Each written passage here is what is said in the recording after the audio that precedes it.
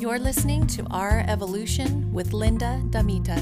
Unscripted conversations from the heart with everyday thought leaders and great minds of our time that assist the global community on its healing journey towards conscious living and positive change. Because our evolution is a revolution of love.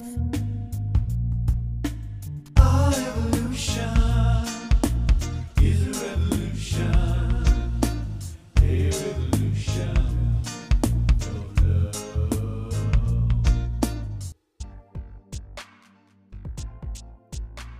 For months, I have been sitting on this interview, which took place in mid-October 2022 during the Path Forward conference in Sedona, Arizona. And today, while I record this intro and publish this episode, it is March 11th, 2023. 5 months have passed where I've struggled to fit other interviews into my busy schedule and build a series of worthy material, editing it, learning the podcast platforms, etc., to create something that's meaningful. And I'm doing all this while I have a regular job, just to keep the lights on and food on the table. But I've held this interview so close to me, wanting to protect it. And the time that I shared with this man, because being in his presence affected me so deeply and profoundly that a big part of me didn't want to share it with the world, other than my partner, Nathan, because he was there for this conversation. Dr. Peter McCullough was pulled on from every direction during the conference, and I was terrified to approach him and ask for an interview, but he was so open and willing. I didn't feel worthy, I guess. Here I am in Sedona starting a podcast with only a vision, a purpose, a calling to be part of helping others to expand and grow and learn and transform and heal during this difficult chapter in history, especially during this pandemic. And meeting Dr. McCullough was one of the most valuable experiences of my entire life, because the passion, authenticity, and factuality all of it was just so powerfully tangible and real. And the information shared was not arguable because it was fact, nor was it in any way theory, and most certainly it was not conspiracy in any way, shape, or form. And this was my personal, direct experience. So many of us believe that independent fact checkers are real and telling us the truth. We trust news sources because we believe they're truthful. And what I've learned is that when you follow the money of who financially supports these agencies of information and the agencies we've been conditioned to trust, including the ones who control the medical industrial complex, one cannot help but question their authenticity. We all want to believe that our government is protecting us too, don't we? So let's look for a moment at these definitions. Misinformation refers to false information, regardless of whether or not it's intended to mislead or deceive people. Whereas disinformation, in contrast, refers to false information that's spread with the specific intent of misleading or deceiving people. So misinformation, let's review. Misinformation is false, basically rumors. You may not intend to hurt anybody with it. Disinformation is lies with the intent of misleading and deceiving people. So if someone has evidence to back up what they're claiming, that is the furthest thing from disinformation. It's not false. They have fact. They're sharing facts that need to be disproved, basically, wouldn't you say? So who would they be harming by telling the truth? Now, with social media and the news, there are plenty of us who spread misinformation, believing that what we've heard is the truth, when in actuality, we haven't done any of the research to support what we claim. We're just repeating what we've heard. We may not intend to hurt others, but we're basically spreading rumors. So who are we harming when we do this? It may be unintentional, but think about that for a moment. Doctors and scientists and virologists who are experts in their fields, honored with awards and acknowledged for their accomplishments, are speaking up all over the world. They're providing the research, meta-analysis, the papers, the studies, the journals, the peer-reviewed evidence that support their claims. Now you have to question, how is that disinformation? They're willing to risk their licenses, their careers, their reputations, facing legal battles, smear campaigns where they're accused of domestic terrorism and even dealing with death threats in order to prove that they're telling the truth. Now, what do they have to gain by misleading people? What do the powers that control what we see and think have to gain by misleading the people? Now, if only all those who claim to know the facts would actually have an open conversation and be willing to review and study what these experts do, our collective experience during this pandemic would be very different. We are faced with the reality that we have been lied to. The facts are becoming clear, and people like Dr. Peter McCullough are the superheroes of our time, whether you believe that or not. And they're fighting the most important battle of our generation on behalf of all of humanity, even those who wish them harm. This is not something to dismiss or ignore. Dr. McCullough is one of the most powerful, confident, knowledgeable, passionate, emotionally intelligent, genuinely kind and caring humans I have ever had the privilege of meeting. He made the time for us in his schedule, insisting that we get this interview.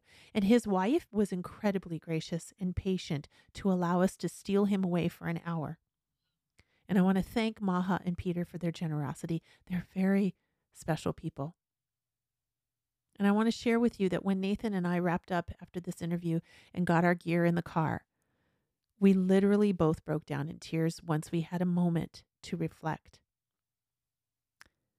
I felt that I was in the presence of greatness, and Nathan felt it too. Now you can read about Dr. McCullough in the show notes. And if you don't already know who he is, but I'm here to tell you that there's so much more to this man than his credentials. And I hope you will take the time to listen with an open heart and mind, no matter what opinion you have about all that encompasses this pandemic. It is time for us to come together and listen to one another and have a courageous discourse, heart to heart. It is necessary for our collective evolution. It's necessary for our survival. It's time for a revolution of love. Here is my very intimate and emotional conversation with the Dr. Peter McCullough.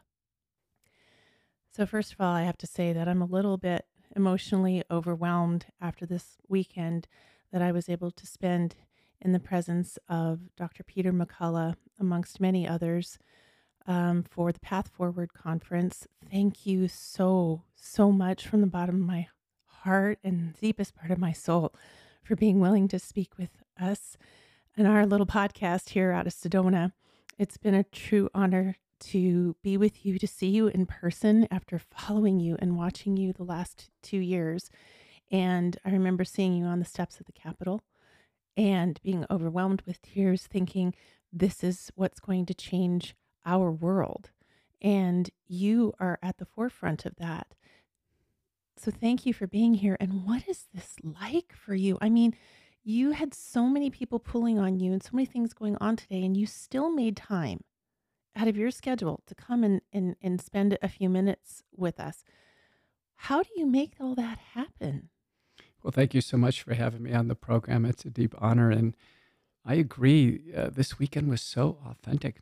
It was so genuine. and warm. And the Pathways Forward Conference was a tremendous convocation of spirit and of compassion and of clarity, all surrounding the crisis. You know, we're 3 years into the crisis. And you mentioned on the steps of the Lincoln Memorial, and I'll never forget, I was rushed by security agents. It was picked up at the airport and right to the Lincoln Memorial, and I was up the steps. It was a freezing cold day.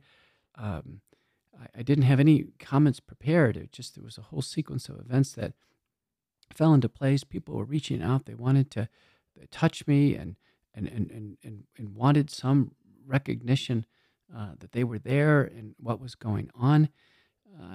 And you're right. It's what's going on right now in the nation, in the world.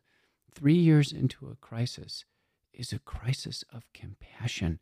People want to reach out and they want to know that someone else is out there thinking the same things, having the same feelings, having the same insecurities, and wanting to understand what's the path forward. And indeed, it felt like this weekend there was progress in the community of medical people, caregivers that were there, in the mutual understanding that it's the path forward includes how we're educating our healers, our medicine people of tomorrow, and the fact that there was conversation amongst the doctors and naturopaths, and how there's a sharing of understanding now that there's not just one way to deal with health or with sickness, that there's many paths and that they can actually work together. I know that Sedona is a very special place. And I've been here a long time. I feel like you got to experience part of that in this visit, because there were so many people where it's a gentle society here. It's a gentle community. And you are a very gentle man, but yet you have this spirit of a warrior. And it is that is inspiring so many people. And I think it's also the part that intimidates them, because not everyone's capable of that. It's really easy to turn a blind eye. It's really easy to form judgment. It's a whole nother thing to actually step up and speak the truth. I mean, not literally, but figuratively, you're being crucified for being a messenger. In our book, Courage to Face COVID-19, Preventing Hospitalizations and Deaths While Battling the Biopharmaceutical Complex, which has now been in print for about 4 months, there's a chapter, and the lead author is John Leake, best-selling author, who came back from Vienna to Dallas to work with me for a year on this. And the title of the chapter is The Stripping. And you're right, I'm in no physical pain. There aren't any bullets or lashes flying, but in fact, there is a stripping going on, a stripping. My career is being dismantled piece by piece. There is intent to do harm. Harm is all around me as I bring forward the truth. And the world knows it. My adversaries know it. Patients know it. And people have asked me, is it worth it? Is it worth all of this? Do you take a career and do you take it decade after decade after decade and actually bring it into a halt, a crashing, dismantling halt? And I say yes. Because if I've helped one person, it's worth it. You're helping more than one. And you're helping them beyond the actual truth, because we are in an Armageddon. We are in an apocalyptic time. If you look up the definition of those words, they're very similar. And it's the final battle between good and evil, between dark and light forces. It's a reckoning. And I feel like it's not something happening outside of us. It's happening within. You mentioned how, some of the places that you go where you have your colleagues, how they don't even look at you in the eye because they know. They know that they're buying into something or a part of something that's doing harm, that's again, and that's not your words, but you said that they don't have the courage to look you in the eye. And I feel like that's because the truth is very hard for people to see within themselves. And you reflect that. And that's something that people are it's very hard for them to do, is take a personal inventory, how they're really conducting their lives, how they're really living, what they're really believing, and taking ownership of that and being willing to step up and out of something that they know intrinsically is wrong. That's the battle. That's the Armageddon. That's the apocalypse that I'm seeing. And the ultimate judge, yes, is going to be the divine. But how people can function. I mean, has anyone come to you and admitted or said, I now realize the truth? You're right. The divisive issue right now is COVID-19 vaccination. And the important observation is no one is neutral on it. You see, if we were talking about an abstract problem, let's talk about a medical problem that you and I don't have. We never will have. We never will take the treatment. We could engage in a dispassionate conversation about that medical problem. That can't be done with respect to the vaccines. Either people took them or they didn't. And among doctors, they're no different. They either took them or they didn't. And I think the most difficult thing for the doctors who are in the narrative that took the vaccine, and we estimate actually 96% of doctors took the vaccines. Roughly 90% now still support the vaccines, 10% don't. But of the doctors who took the vaccines and who support them right now, the reason why they can't come to terms to even have a conversation about it is because it's in their bodies. And we now know it doesn't leave their bodies. They made a permanent decision. And every piece of information that comes out that's negative on the vaccines, that reveals some new wrinkle, some new problem. And boy, there's a lot of them. Every new medical problem, that doctor can't help but think about themselves. And they can't help but think about their family members and their children who they brought in for the vaccine. It must be emotionally overwhelming and erosive to think that they did it themselves. And so I think that's the problem, is no one can look at this dispassionately. For those who did not take the vaccines, many of them are breathing a big sigh of relief and saying, listen, now that we know what we know, that was the best medical decision of my lifetime. I don't know anybody who said, I deferred on the vaccine and I regret it. No one does. And even if they've had the illness, SARS-CoV-2 virus, COVID-19, the illness, they get early treatment. We get them out of it. There still are tragic cases that are fatal. They're very rare right now. But among those cases, most are fully vaccinated. So they've had the vaccine anyway. So the vaccine has become the issue of the day. Doctors are actually going to have to find their way out of it. You asked me if anybody has come forward, and I did mention one, and I'm at liberty to mention him by name, Dr. Aseem Malhotra. He's a leading physician of Indian background in the UK.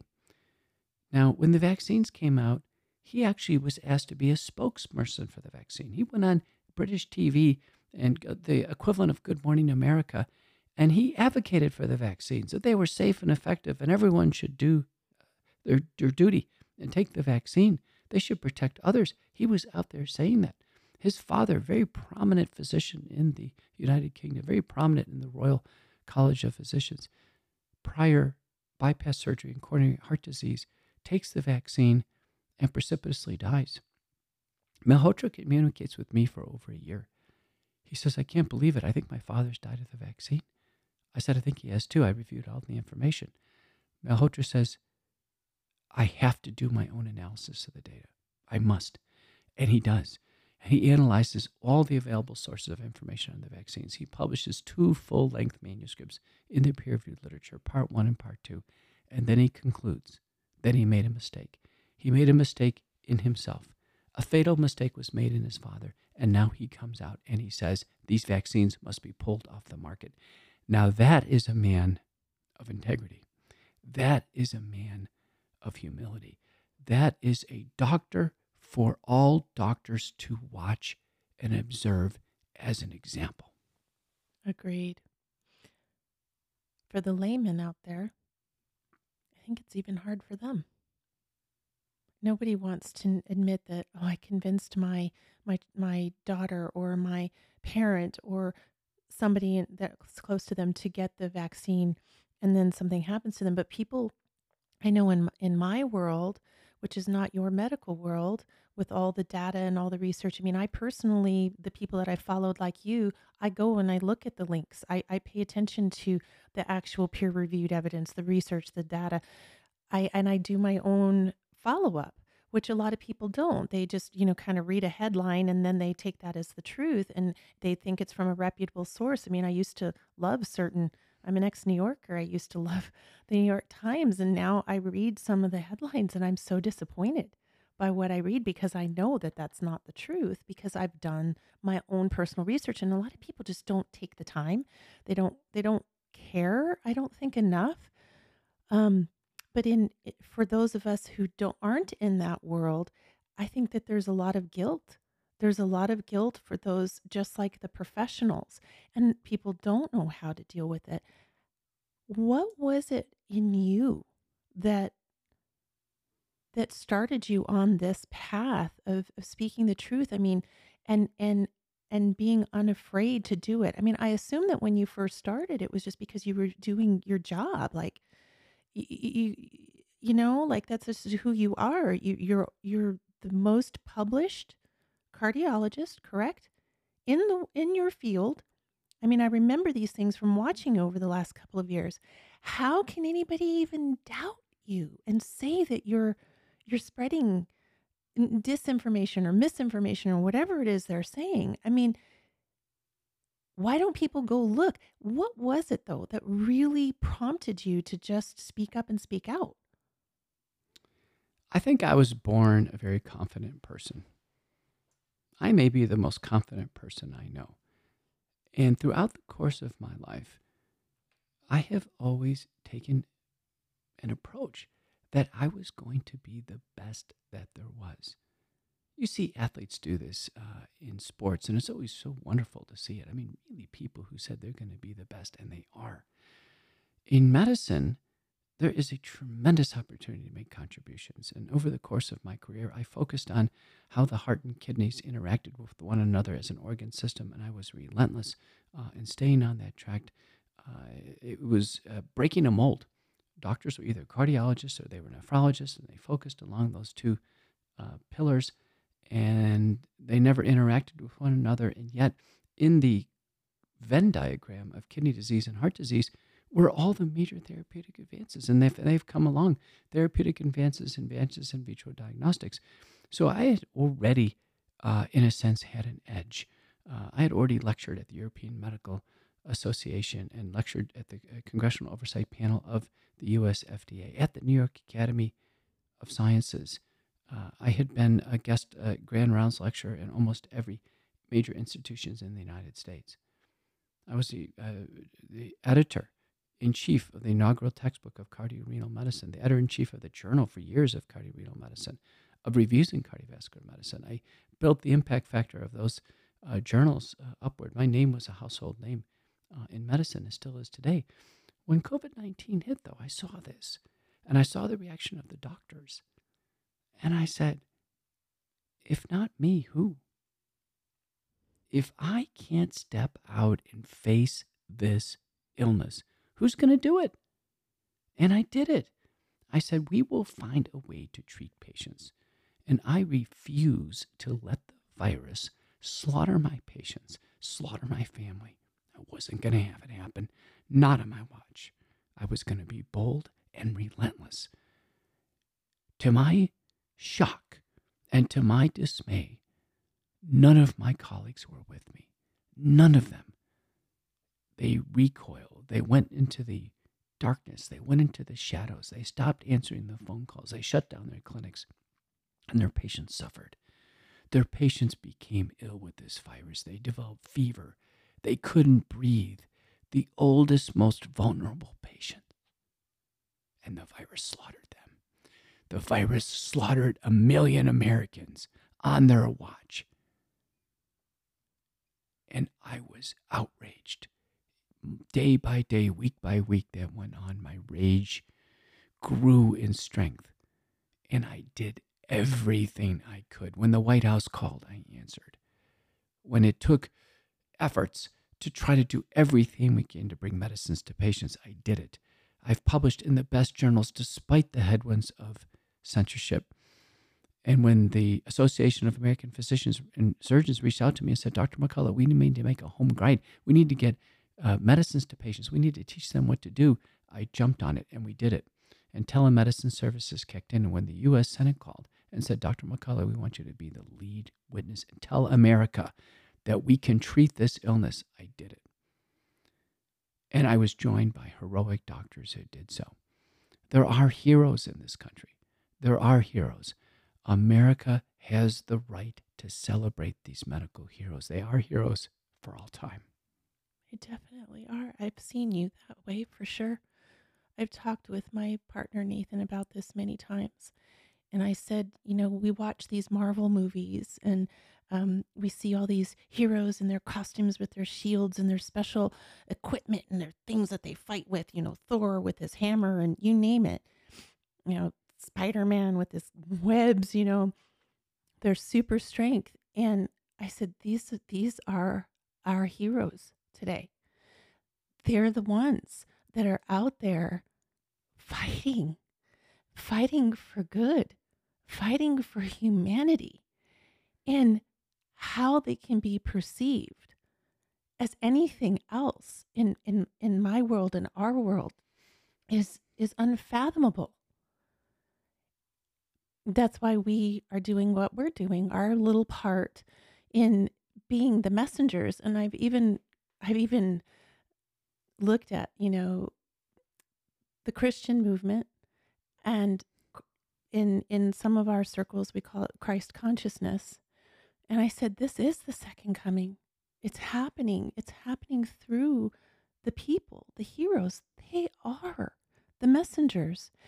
And I feel like people like us are the disciples who see.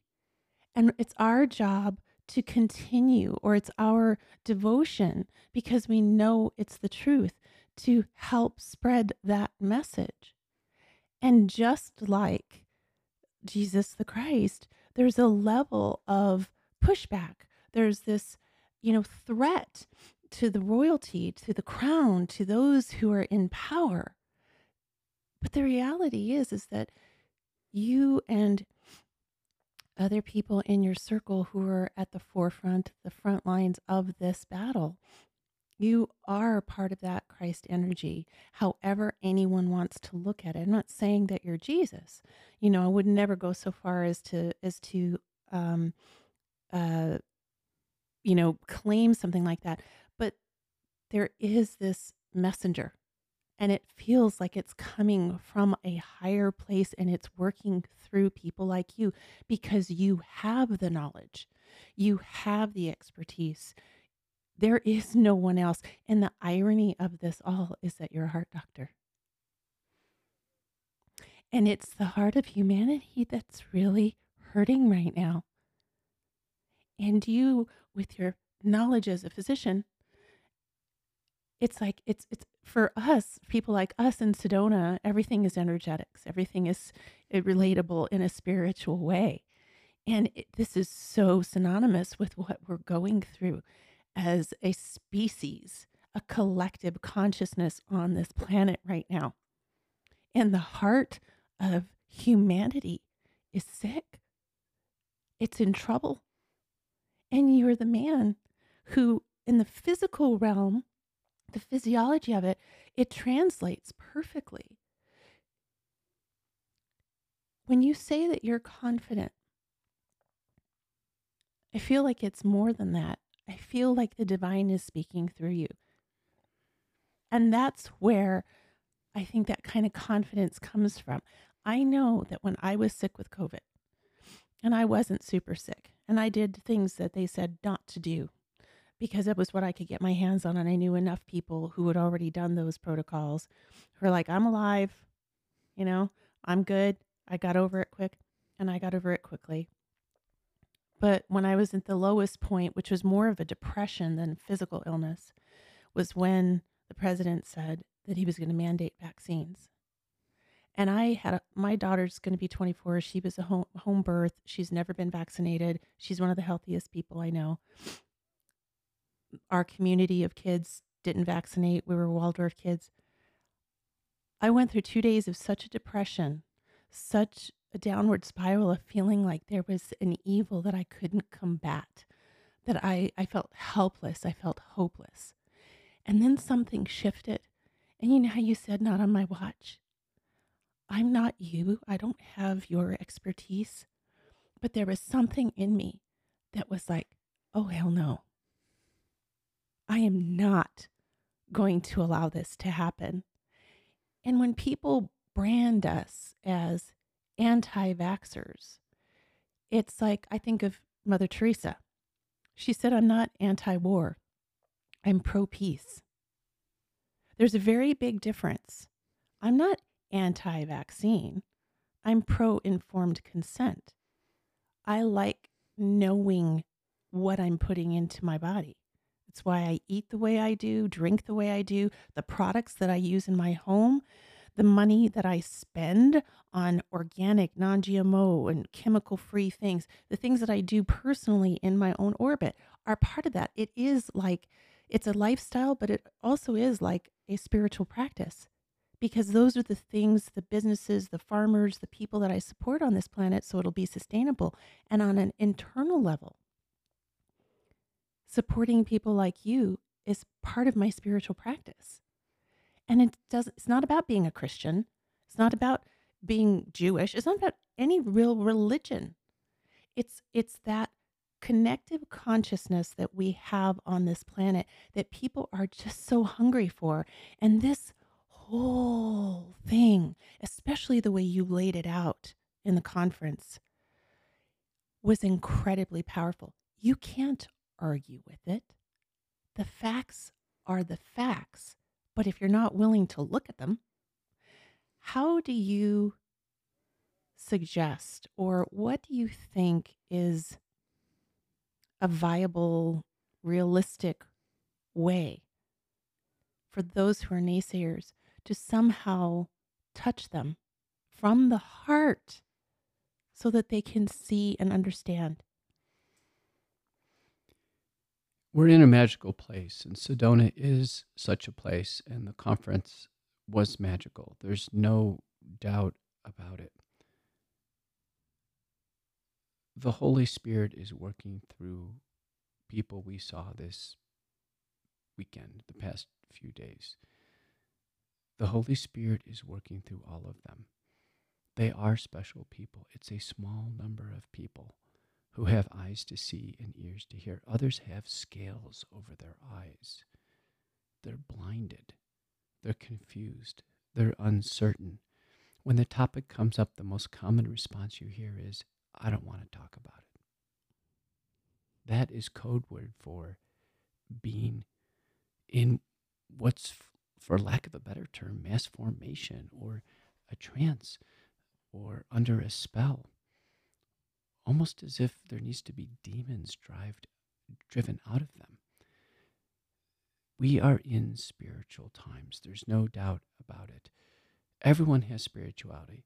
Their individual religion is the framework in which they interpret their spirituality. Most people are born into their own religions, but I have worked now with Muslims and Hindus, Christians, Jews.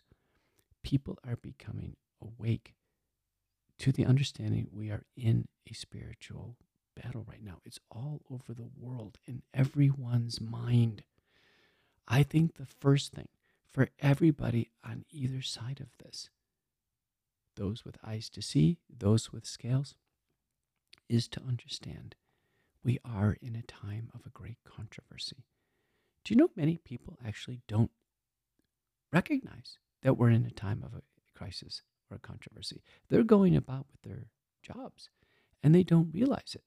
And you can see this because one of their co-workers will suddenly die for no reason. And there's no outrage. We see this time and time again.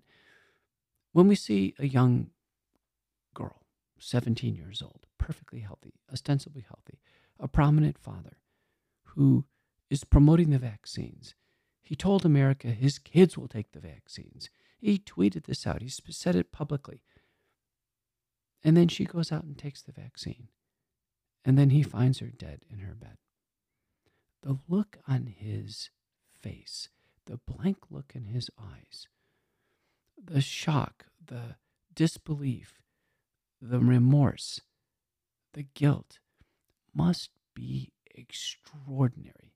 And on top of that, it's in his body too. It's in his body. It's in his other daughter's body. It's in his wife's body. Can you imagine the overwhelming sets of emotions that he is trying to process? Who is that person? It's Democratic Congressman Sean Casten from Illinois. Can you imagine what he is trying to process in his brain right now? Public figure after public figure. We know this because the musicians, those in the Stage Actors Guild, they actually all have to take the vaccine. It's not hard to figure out, without exceptions. So pop star Justin Bieber takes the vaccine, and he develops Ramsay-Hunt syndrome, and now his face is contorted, and he can't sing and articulate words correctly. And his wife, Hailey Bieber, she develops a blood clot, and it shoots through a small congenital hole in the heart, which about 25% of us have, and she has a stroke, and the blood clot has to be retrieved. So that's 2 out of 2 public figures who are together as public figures.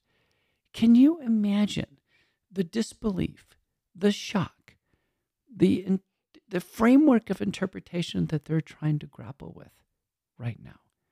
It's extraordinary. Yet there's another vignette Americans need to know about. Ernesto Ramirez. Ernesto Ramirez is a truck driver. He's Hispanic, lives in South Texas, and he's a single father. He hears that he should take a vaccine and his child should take his vaccine. So he goes out and he takes it first to see if it's safe. Nothing happens to him, so he takes his 16-year-old boy in, who gets the vaccine, and a few days later, his boy dies on the basketball court. He gets an autopsy. This is a man who doesn't have money to pay for an autopsy, but he gets one. He knows something's wrong. And the autopsy, I reviewed it myself, demonstrates fatal vaccine-induced myocarditis. It's clear and convincing, beyond a shadow of a doubt, that the vaccine has killed his son. Unlike Casten, unlike Justin and Hailey Bieber, Ernesto Ramirez, the father, is not in shock. He's not in disbelief. He's in rage. And he goes out and he becomes relentless in giving a message to parents that they could lose their children with these vaccines. And he tells the story over and over and over again across the country. He's approached by one of the stakeholders who says, "Can we give you some money so you'll be quiet about this?" And no amount of money is enough. And he continues to speak the truth. There are people out there, and I give them the highest amount of credit because they themselves now have had a loss, a family loss. And him, his entire remaining family is gone, his son, his only son. And now he is trying to help others. We need all the parents to step out and become like Ernesto Ramirez. We need all the brothers and sisters. We need all the middle-aged people who have lost their seniors. The data suggest the people who die with the vaccine are the same people who die with the respiratory illness, the virus. It's our seniors. So the deaths that are occurring are silent. There are people in nursing homes, independent living, who are coming to the end of their life. And when they do die, no one's factoring in the fact that the vaccine was taken in the last 2 years. These vaccines are lethal. They are lethal. The peer-reviewed published literature is overwhelming now. There are 1,000 papers in the National Library of Medicine and the preprint servers demonstrating how the vaccine kills individuals. What are the mechanisms by which a shot in the arm can kill a human being? It's all there. It's all in the open, and it must be stopped. How do people find the information? How can I guide them? What you just said has been the hardest part for me because I'm a caregiver. And I took care of my parents for over 20 years. The last 3 years of my mother's life, she had advanced Parkinson's. She couldn't do anything for herself. So I'm very familiar with medications, with hospitals, with doctors, all of it. And then I took care of my father. He passed in 2020, right during the pandemic, but thankfully he was at home with us because I took him out of assisted living shortly beforehand. But I went to work at the independent senior community where my father had lived, and I ended up getting a job as the marketer there. And it was incredibly painful for me to watch the vaccine clinics with these people that I love, who were my dad's friends, and some of them have passed, and some of them, their cancers that were in full remission have come back. And I'm not a doctor, and I was not in a position by any means to reveal that I was not vaccinated or to say anything to any of them because I would be terminated, and it was, against policy. You just don't discuss those things. And having the residents say, when are we getting another booster? When are we going to have another booster clinic? It was so hard for me. It's one of the reasons that I left, because I was powerless to have an influence on any of them. We had one resident who he had some dementia, but shortly after his booster, it seemed like he just, like his dementia just like progressed, but it turned out that it was a brain bleed. Is that something that's common? Because a number of us thought it was due to the vaccine, but we're not, we don't really know. The U.S. FDA has an official warning on blood clots in the brain with the Johnson & Johnson vaccine. Outside the United States, the AstraZeneca vaccine. All the vaccines behave similarly. Bleeding into the brain and blood clots have been described with all the vaccines. A paper by Burhild and colleagues published in JAMA, the Journal of the American Medical Association, from 3 Nordic countries, has reported 7,750 disabling and neurologically catastrophic brain bleeds and clots in the brain within 28 days of taking the vaccine, AstraZeneca, Pfizer, or Moderna, and they carefully ruled out any involvement of the virus itself. The vaccine causes bleeding in the brain. In my Substack, which is coming out tomorrow, Mortz, a investigator pathologist from Dresden, Germany, reports a 76-year-old man with Parkinson's disease. He takes the AstraZeneca vaccine and has all kinds of reactions. He has cardiovascular symptoms, gets very sick. He recovers from that. And so the decision is made to, a month later, change and give him the Pfizer vaccine. So he gets the Pfizer vaccine, and then after that, he has a precipitous decline. He has a marked change in his behavior, his characteristics. He won't let his family touch him anymore. He has cognitive decline. It puts him in a wheelchair. He previously was walking. Now he's in a wheelchair in independent living. And then he takes the 3rd shot 6 months later, and that was the final shot. He collapses. A week later, is recovered. Another week goes by, and then he collapses, and he never recovers. Mortz does an autopsy. The brain is inflamed and damaged with the vaccine. Evidence of the vaccine in the blood vessels and the brain tissue, the spike protein from the vaccine in the brain, and the heart is damaged and heavily inflamed. And again, the spike protein is found. And Mortz carefully looks for any trace of the virus. None is there. It's only the vaccine. Mortz concludes it's a vaccine fatality in a 76-year-old man with Parkinson's syndrome who could have lived 6 months or 12 months or 2 years more. If he developed COVID, he could have been treated. This has happened to countless numbers of seniors. I want people to understand this.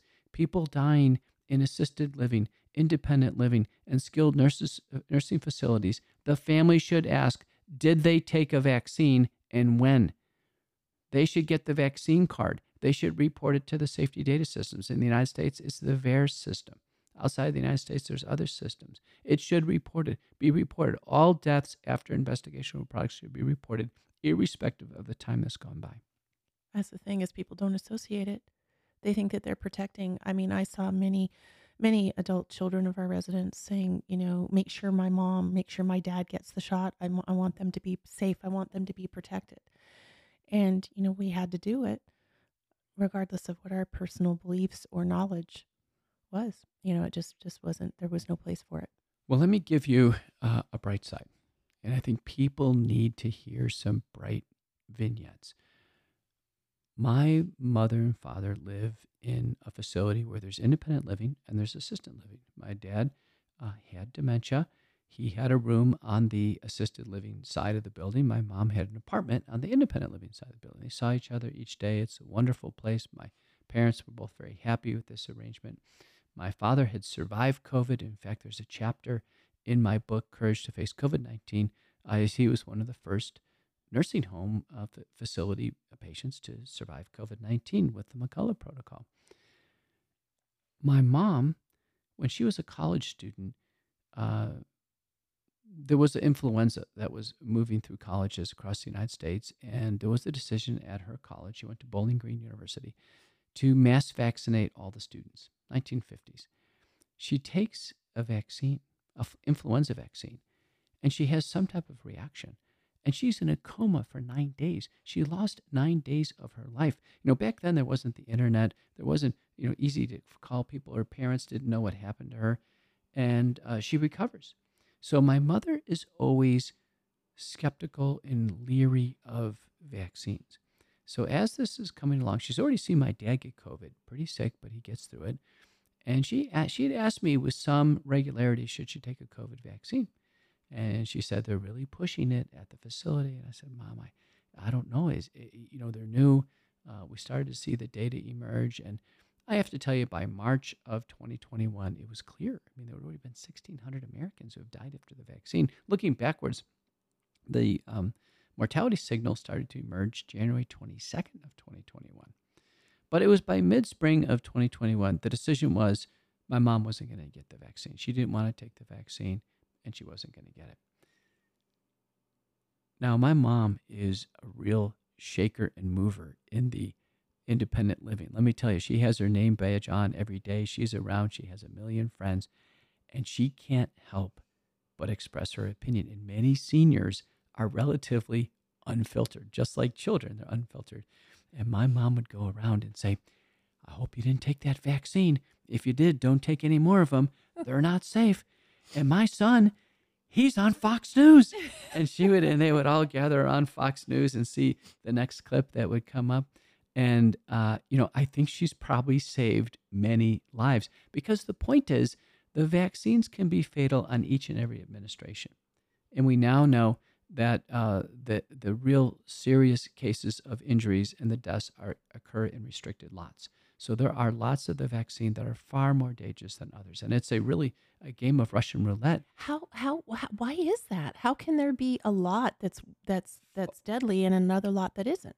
A few points. With the emergency use authorization contracts, there is no post-manufacturing inspection for quality and purity. None.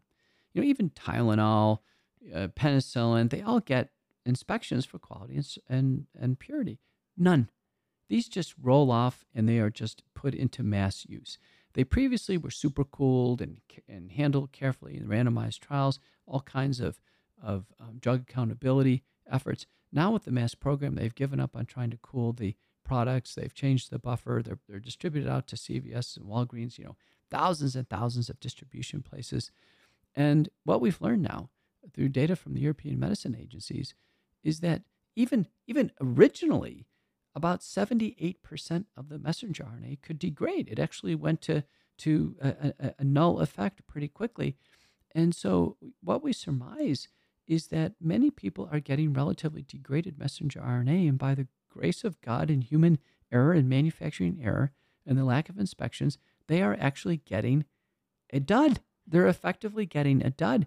And it's only those who are getting the live ammo, if you will. They get an installation of the genetic code for the lethal Wuhan spike protein. This is the spike protein that was engineered by U.S. researchers at the University of North Carolina, Chapel Hill, Harvard, and a Swiss institute. It was funded by the U.S., and the work was done in the Biosecurity Lab Level 4 in China. A biosecurity lab actually concocted the spike protein, and the genetic code for the spike protein all emanated out of a lab in Wuhan, China. We now know this. Peter Breggin and Ginger Breggin wrote COVID-19 and the Global Predators, a mandatory book for every household in America. It gives the timelines and the facts of how Pfizer and Moderna started to work with the Chinese and the U.S. government in making these vaccines before anybody even knew about SARS-CoV-2 and COVID-19. That's how Moderna announced within 3 days of the crisis that they had a vaccine. Vaccines can't be developed in 3 days. It was developed years in advance.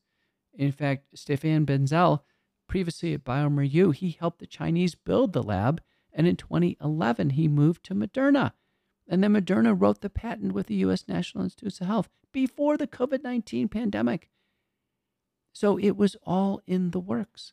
It was going to be a vaccine-only strategy from the beginning.